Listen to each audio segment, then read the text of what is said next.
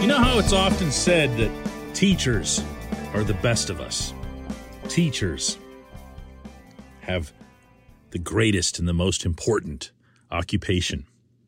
Maybe that's something worth considering when we talk about Chase Claypool and his maturity or lack thereof. Good morning to you. Good Wednesday morning. I'm Dejan Kovacevic of DK Pittsburgh Sports, and this is Daily Shot of Steelers. It comes to you every weekday morning. If you're into hockey and or baseball, I also offer up daily shots of Penguins and Pirates right where you found this. Mike Tomlin had to address a lot of different non-football-ish types of topics at his press conference yesterday, and none of them was going to be more intriguing than how he'd handle Chase Claypool.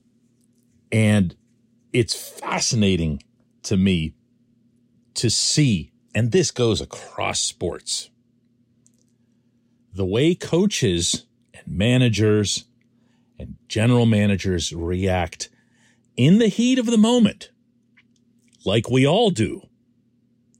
And then after a day or two, or in a case like this where the Steelers played last Thursday in Minneapolis, a handful of days, and how level-headed they can become after really considering all of the variables, at least the good ones do that.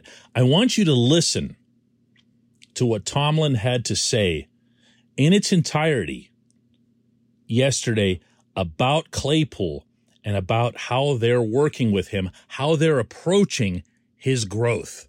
He had a misstep in that area. He had missteps in other areas. He's a young guy that's growing and developing in a lot of ways. It can't happen fast enough for him, and it can't happen fast enough for us.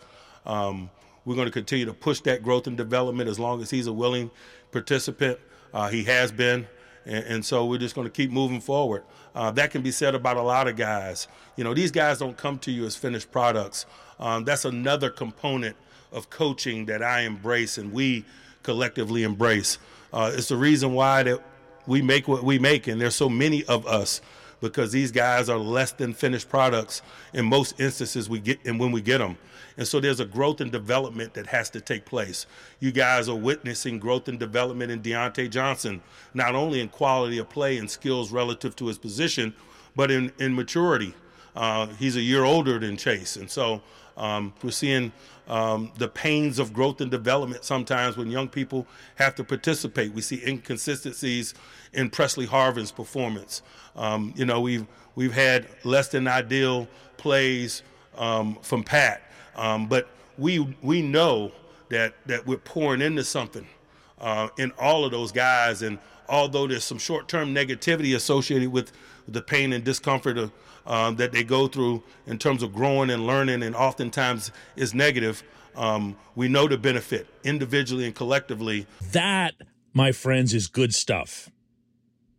And that runs almost directly counter to the way Tomlin was visibly and audibly seething in front of us right there in Minneapolis in that press room. I was there, first row. I could feel it when Tomlin said, "We'll see," as to whether or not Claypool will have learned any lessons from the game or his benching or the celebration thing or whatever else. You heard Tomlin say this is part of the job that we embrace as coaches. He wasn't speaking just of his own staff. You could tell the way he was phrasing that they have to be teachers to an extent. And then he goes and he drops names, which to me was the most striking part of that whole thing. He could have continued on in generalities. He didn't. He brought up Diontae Johnson. Remember a year ago when we were all, myself included, and don't pretend that you weren't one of them, burying Diontae over all those drops. Something's wrong with him. He was an overdraft from Toledo, little school. Maybe he's, kind of stupid or something, or he's hearing footsteps.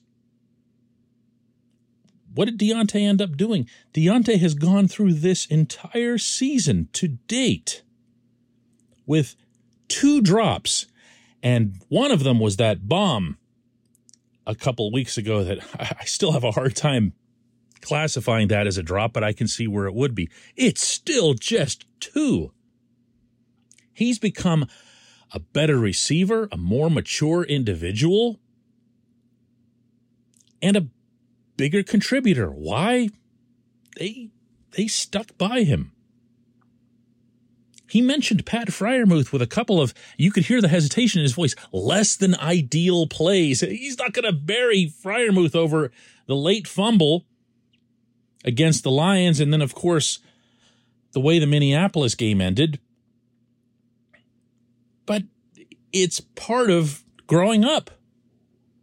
He was going to have to take his lumps in the NFL because almost everybody does. It's how he responds to it that matters. Bringing those guys up, I thought, was really noteworthy, almost as much, by the way, as his not bringing up Najee Harris, who's one of those people that looks like he'll never have to go through that phase, right? This portion of Daily Shot of Steelers is brought to you by Point Park University. Choose from nearly 100 career-focused programs leading to bachelor's, master's, and doctoral degrees. Choose when and how you'd prefer to do that studying, whether it's at Point Park's gorgeous downtown Pittsburgh campus, whether it's online, maybe a flexible hybrid format would work best for you. Find out more about all of this at pointpark.edu. But the question that ends up meaning the most out of everything, and you heard Tomlin just in passing reference it, is as long as the player remains receptive, to which he quickly added regarding Claypool, and he has. That matters more than anything. That matters. I am here to tell you, as the person who asked Claypool that question in Minneapolis that got everybody talking regarding his response, that matters way, way, way more, infinitely more than anything he says to me in a press room or to anybody else outside of South Water Street. What he's telling Tomlin or his positional coaches behind closed doors, whatever he's showing them with his mannerisms, maybe he gets emotional. Now, I'm just obviously just throwing out hypotheticals here.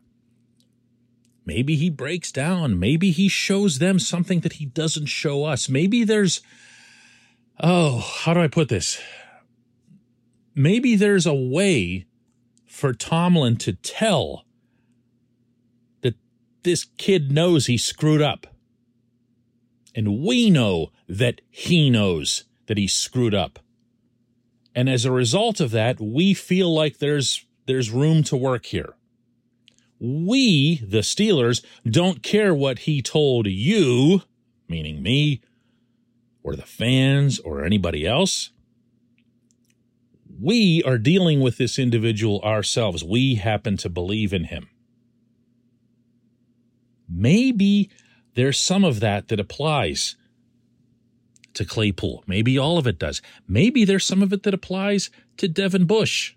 And maybe he sounds a heck of a lot more contrite when he's talking with Keith Butler or Jerry Olszewski or Tomlin himself than he does when he's talking with us, and he has to feel like he's got to be defensive or he's still got to look cool or he's still got to whatever. That stuff, it's fair game for criticism, and I have no problem whatsoever criticizing it. But I also try to understand and appreciate that whatever's happening behind closed doors might be completely different. And while I have absolute zero respect for what Claypool did with the first down point in that situation, or whatever it is that might have convinced him that that'd be okay, if you want to call that a team culture thing or whatever, I do have a corresponding amount of respect for the way that it sounds like this is getting handled. But to re-quote Tomlin from Minneapolis, we'll see. When we come back, just one question.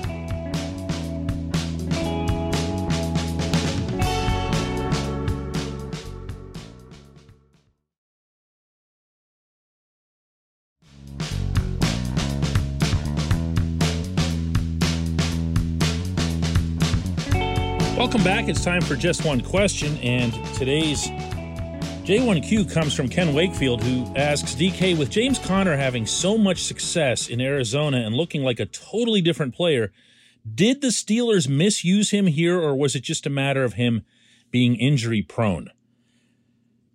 Ken, this answer that I'm about to give might not be all that popular with you or with a lot of people that seem to be glowing a lot about what James is doing with the Cardinals. The number one thing that has to be understood about the separation between this Connor and the one who was playing in Pittsburgh is the one who was playing in Pittsburgh couldn't stay on the field. Okay? This one has. That's to his credit. Whether or not he's just gotten lucky, I can't say. That's mostly what athletes will tell you, by the way, that injuries can be attributed to. Connor currently has 179 carries. And I'm emphasizing carries here because that's, touches. It affects durability. That's the 8th most in the NFL. He has stayed on the field. That's it. That's it. If you look at the remainder of James's stats, they're pretty ordinary. 661 yards is 18th best in the league. His average per carry is 3.7 yards. That's 41st in the league. So why do we feel as if James is having some sort of breakout in Glendale? Well, the answer to that is touchdowns. Touchdowns make highlights. When you watch, what do they call that on ESPN?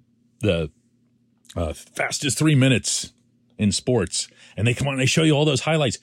They don't have time to show you anything other than touchdowns, right? So you see James. Every Sunday night you're seeing James. And here he was on Monday Night Football in the loss that the Cardinals had to the Rams, popping 2 more touchdowns, and everyone's like, whoa, James has made it. Look at him. He's got all these touchdowns. Well, in the same game that James had those 2 touchdowns, he also had 13 carries for 31 yards for a 2.4 average. That's not good. He had half as many rushing yards as Kyler Murray did.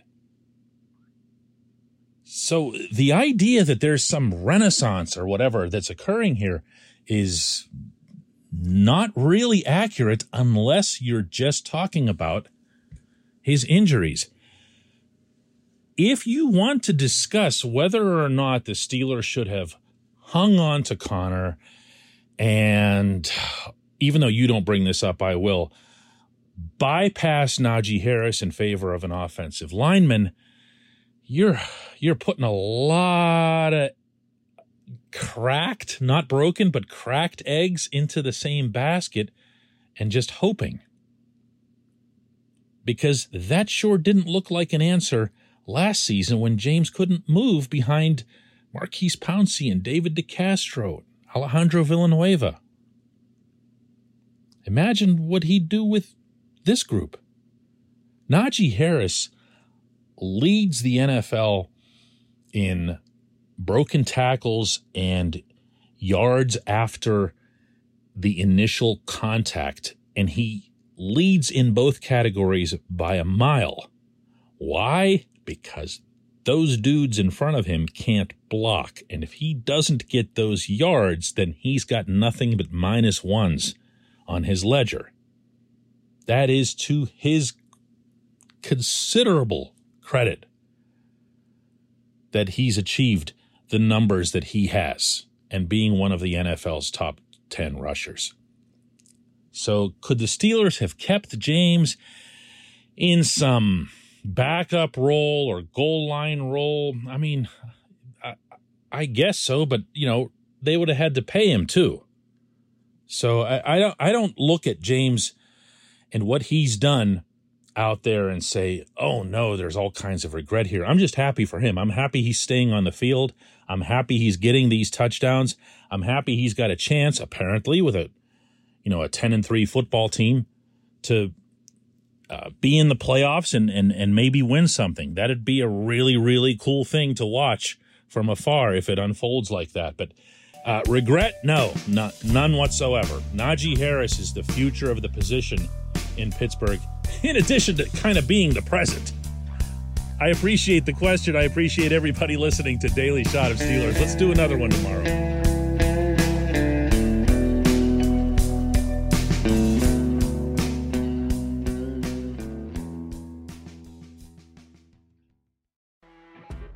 You know when you're listening to a true crime story that has an unbelievable plot twist that makes you stop in your tracks? That's what our podcast, People Are the Worst, brings you with each episode. I'm Rachel. And I'm Rebecca. We're identical twins who love true crime cases that make you say, didn't see that coming, and we hate the people responsible for them. Listen to People Are the Worst now on Apple, Spotify, or wherever you get your podcasts.